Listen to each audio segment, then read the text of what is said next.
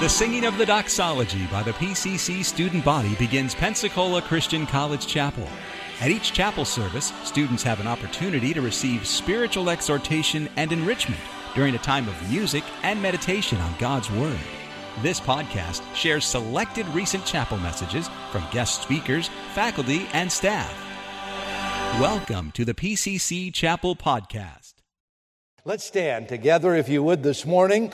And this is, if you have your Bibles, you'll see the Word of God. It says there, a psalm of praise. And let's do something. Hey, this building is called what? The Crown Center.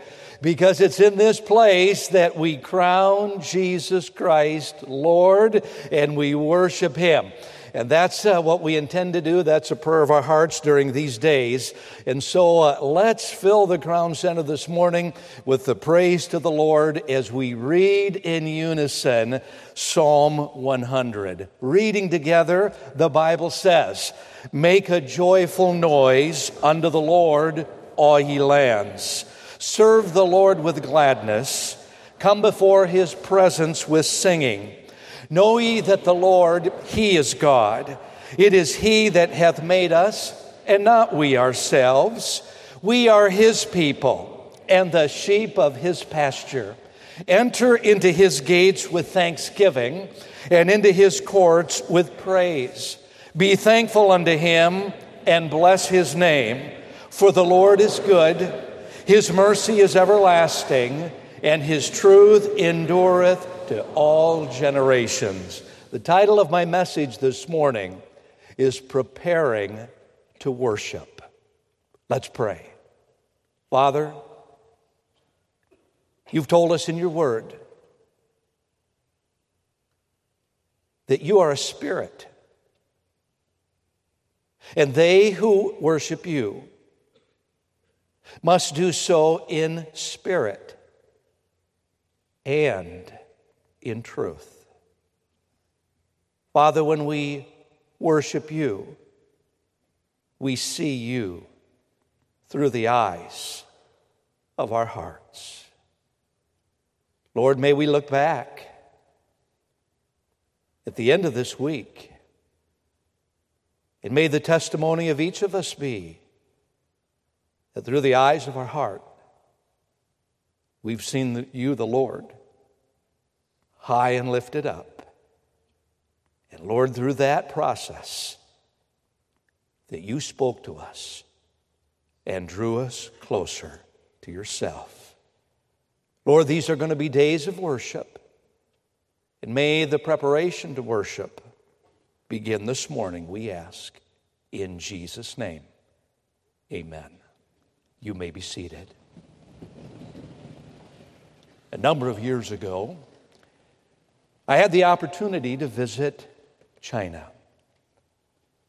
I'd never been in a communist country before. Had never experienced what I'd only read about. Hearing people talk about the great freedoms we enjoy in America. The freedom to gather and hear His Word preached without fear of persecution. The freedom of being able to lift our hearts in song to the Lord. But while there, I was invited to preach in 2 underground churches.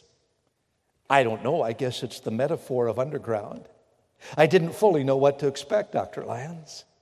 I didn't know if we would come and meet in the basement of a building because it was underground or what it would be. Both the services were to be on Sunday. But with one of the congregations, they were fearful that if the word got out that an American was speaking, that very possibly the authorities would show up. So they moved the service to Saturday, and the group was small, but yet was a huge blessing to be with. The second group, however, we met on the Lord's Day, and certainly did not meet underground at all. Did not meet in a basement. But those of you who have looked at anything about the cities of China online know that the landscape, the horizon of all of them is dotted with very tall condominiums. We met in one of those condos. The walls had been taken out in order to have room to set up additional seating. And you took the elevator up, you got off the elevator, you went down the hallway to what you thought was just going to be a normal residence. But when you opened the door, it was packed with chairs. The people started to come in, and there were young couples, and there were senior citizens, and there were university students, and there were people of all ages. And the pastor leaned over to me and said, Brother Much, we want you to preach at least an hour and a half this morning, because he said people have come to hear the preaching. And I thought, Dr. Laz, man, that's a sure invitation to never get invited back to preach an hour and a half in an American church. But hey, what a privilege. I said, hey, I'll do my best to rise to the challenge. And I thought, am I ever going to get up to preach? Because they sang and they sang and they sang. And when I got up to preach, from the left to the right, from the front to the back, this condominium was absolutely full. And they came that day, knowing there could be consequences. But they came that day to sing. They came that day to worship the living God, because they knew what it was to praise Him. They knew what it was to truly worship God. We stand this morning on the cusp of a wonderful week. But I submit to you that it'll be wonderful in each of our lives to the extent to which we prepare to worship the Lord. We all have different definitions of worship, but I give you this one this morning. Worship is the nourishment of the mind with His truth, the quickening of the conscience by His holiness, and the surrender of the will to His plan. In other words, students, true worship of the living God involves right content, His Word, conviction by His Spirit, and then consecration to follow the Lord Jesus Christ. As we prepare our hearts for Bible conference, as we prepare our hearts for these days of content, conviction, and consecration, let's look at 3 truths from the psalmist that will enhance our worship if we understand them. Number 1 this morning, students, I want us to understand the purpose of worship. Worship's purpose: make a joyful noise unto the Lord. All Pensacola Christian College students, make a joyful noise unto the Lord. All ye Floridians, make a joyful noise unto the Lord, all ye Americans. Sometimes we get thinking that the Lord works just through our channels, just through our country, just through our churches, just through our ways of doing things. The psalmist said, make a joyful noise unto the Lord, all ye lands. Why? Well, the purpose of our worship is for us to have a renewed perspective of His deity. Know ye that the Lord, He is God. Wow. So simple, but so profound. The Lord is God. Students, it's not a matter today of whether or not we worship. We all worship. It's not a whether or not you're a young man of faith, a young woman of faith, or if you lack faith. We all believe something. The Bible tells us in 2 Peter 3 that in the last days scoffers will come walking after their own lusts. And what are they going to make a mockery of? They're going to make a mockery of the fact that the God created a man named Noah, and that he built that man built an ark, and that man for 120 years preached that God would judge, would bring his judgment to the land if they didn't repent of their sins and put their faith in him. And so we have today a movement across the land that basically tries to get people to not believe the first 11 chapters of the book of Genesis. Why? Because if you deny the Genesis account, you have set yourself up to live your way any way you want to live your life. But people today, although they may not worship the God of the Bible, oh boy, they have their gods. Some worship the God of humanism. As Pastor Redland said so eloquently last night, they are the sum total of themselves. They are the captain of their fates, as the poet said. Some believe not in humanism. They believe in rationalism. Oh my, we're going to figure it out. Oh, there's nothing that science won't eventually bring us into the land of utopia with. Or those who believe in materialism. Oh, that the dollar is the answer to everything. Oh, the purpose of our worship is to get our sights set on deity. But secondly, to have our perspective not only on deity, but on our dependency. He says in verse 3, it is He that hath made us, and not ourselves. He goes on and says, we are His people.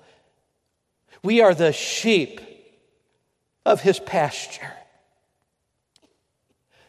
He's the creator. We're the created. He's the potter. We're the clay. He's the shepherd. We are the sheep. Sheep are the animals that follow.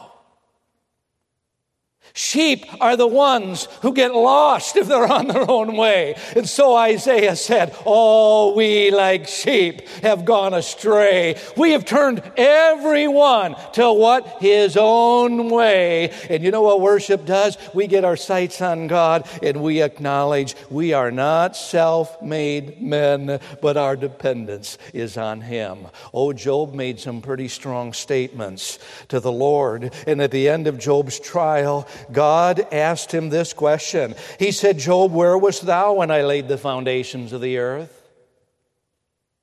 Hey, Mr. Big Britches, where were you when I made the clouds and the darkness?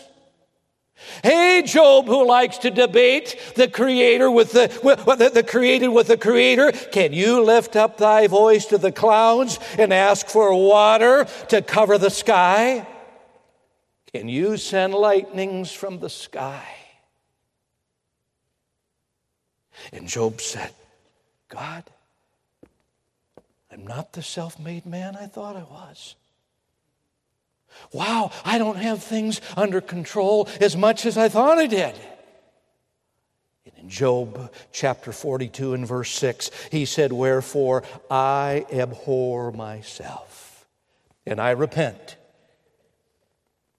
in dust and ashes.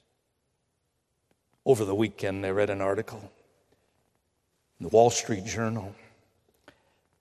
The title was Tech, reference to technology. It's slowing down.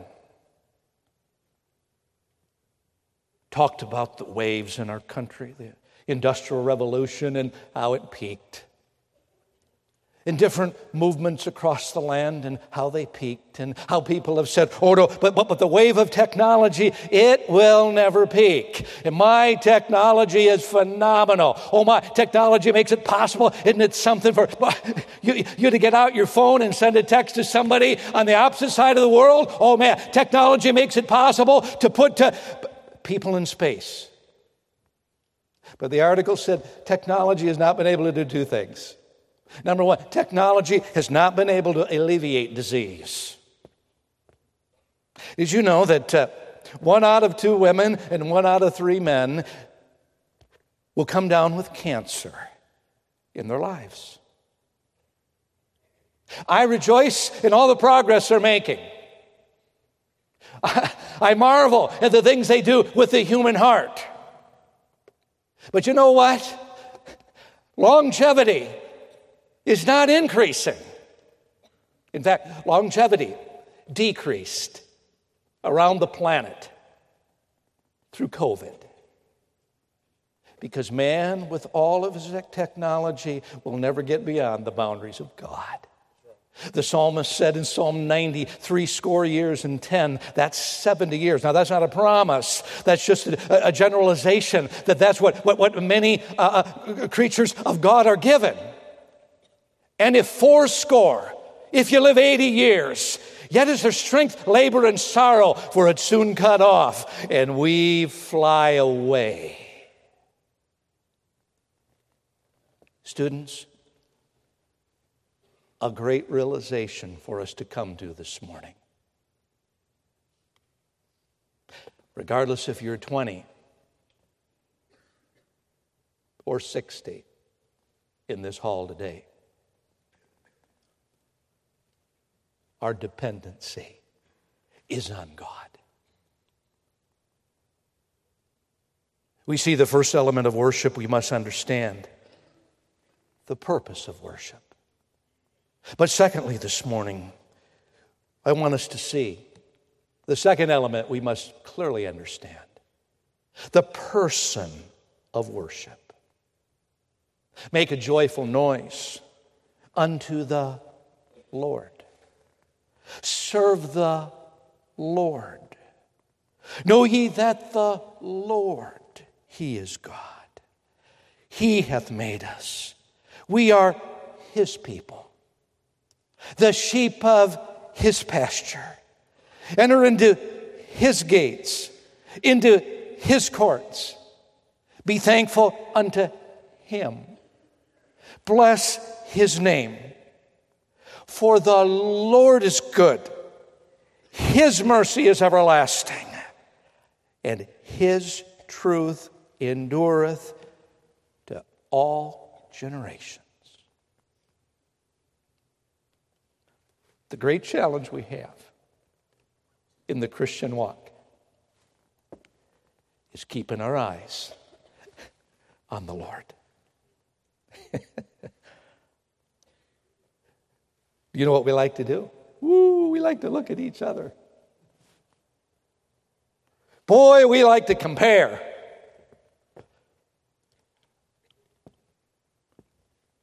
And as I said to you before, when we compare ourselves among ourselves, we're not wise. Hebrews chapter 12, wherefore seeing we also are compassed about with so great a cloud of witnesses, that great crowd described in Hebrews chapter 11, let us lay aside every weight and the sin which does so easily beset us, and let us run with patience the race that is set before us, looking unto Jesus, the author and finisher of our faith, who for the joy that was set before him endured the cross, despising the shame, and is set down at the right hand of the throne of God. For consider him that endured such contradiction of sinners, lest ye be wearied and faint in your minds. Boy, we get weary so many times. We get faint in our minds. And you know, one of the major reasons is because we take our eyes off of the Lord Jesus, and we get running that race. And you know what we end up having the backward look. Oh, what happened last week? What happened last month? And what happened last year? Oh, we end up having the inward look. We end up having the outward look. When you know what we need to have? We need to have the upward look. Looking unto Jesus, The author, the one who began our Christian walk in a race the day that we trusted the Lord Jesus, regardless if it was our mom and dad's bedside or if it was at camp or at the altar of a church or wherever it was. And our race began until the day our race is over and we stand before Him. And everything in between, we need to keep our eyes fixed on Him. I love this song. Open the eyes of my heart, Lord. Open the eyes of my heart. I want to see you. I want to see you. Open the eyes of my heart, Lord. Open the eyes of my heart. I want to see you. To see you high and lifted up, shining in the light of your glory. Pour out your power and love as we sing, holy, holy, holy. We're getting ready for Bible conference. Getting ready to have some powerful messages from some men of God who have been in the closet praying, studying. And God's led them to come. But we're preparing our hearts to worship. We prepare our hearts, number one, by understanding the purpose of worship. Number two, by understanding the person of worship. But number three, by understanding the prerequisites of worship. First of all, we need to have the right attitude. Verse 2, serve the Lord with gladness. Would you say our culture today is marked by gladness? I think not. I came in this morning on the interstate that was packed with people, and many of the drivers around me, Dr. Atkins, they were anything but friendly. They weren't marked by my gladness. They were marked by madness. Let me ask you, are you angry about something this morning? You said, say, Dr. Munch, you're getting pretty close to home here. Are you angry towards a roommate? Are you angry towards an instructor? You thinking you're not getting the fair rap in relation to your grading? Are you upset? I don't know what maybe you fill in the blank. Are you serving the Lord with gladness? Oh my. I love what Nehemiah said. The joy of the Lord is our strength. Oh man, Dr. Lance, here they were, this great team. I mean, they're rebuilding the wall and they're getting ready. Ezra and Nehemiah, they're reestablishing the Jewish system of worship. They're getting ready to rebuild the temple and all of these exciting things. And they said, man, if there was all kinds of opposition and all kinds of things going on. They lived in a difficult day like we do. But you know what they said? The joy of the Lord is our strength. Can I tell you? It's going to be pretty hard for the Lord to speak to your heart if you're going to come into Bible conference. I dare you. Preach a message or tell an illustration that's going to speak to me. Oh, yeah? You're going to get your way. Do you know what? We need to come to Bible conference. Oh, no. Oh, do I have to go to that session? Oh, man, faculty, we need to look at that schedule and say, oh, my, I'm not just required to be here for 2. Man, I'm coming to everyone. I want the Lord just to fill the cup of my soul to overflowing. Yeah, he says, serve the Lord with gladness. We need to have the right attitude. He says, secondly, we need to have the right singing. Look with me, verse number 2. Come before his presence with singing. You know what? I think the Holy Spirit is embarrassed sometimes for us when we get together and we're so pathetic. We don't sing. Yeah. You know what? A Pensacola student, We forget. Do you know who we're worshiping? We're worshiping Almighty God when we sing. You know who we're singing for? You're not singing because of the one next to you. Hey, listen, I hear people getting Dr. Atkins here, whom we love so dearly, about his singing. You know what? I sat up here this morning. I sit up here with him on the platform in chapel, and you know what? He may not hit every note, but I'm going to tell you, Dr. Atkins sings unto the Lord. Let's do it. Yeah, we need to have the right attitude. We need to have the right singing. We need to have the right gratitude. Enter into his gates with thanksgiving, into his courts with praise. Be thankful unto him and bless his name. Oh my, when I was a pastor, I always encouraged our people. I said, hey, when you leave church on Sunday, don't just jump in the car and start saying, man, did you see this? Oh man, did you hear what she said to me? Did you see? Oh mama, no. You're driving home, share the blessing of Life Group. Share the blessing of the Word of God. Hey students, as you go into Bible conference, let's do something. I challenge you. Let's be thankful, not just in our hearts. Let's be sharing it. In everything give thanks, 1 Thessalonians 5, for this is the will of God in Christ Jesus concerning you. We need, last of all, to have the right focus. Verse 5, for the Lord is good.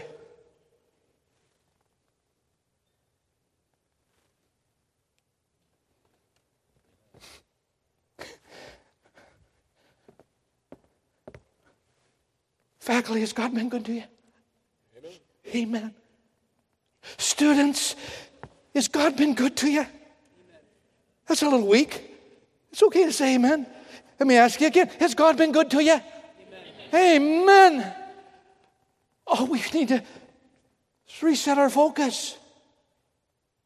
There's nothing to bellyache about. Our God's good. His mercy is everlasting. Truth endureth to all generations. When I was pastoring in Nashville, a family invited my wife and me one Christmas to be their guests to go downtown to hear Handel's Messiah.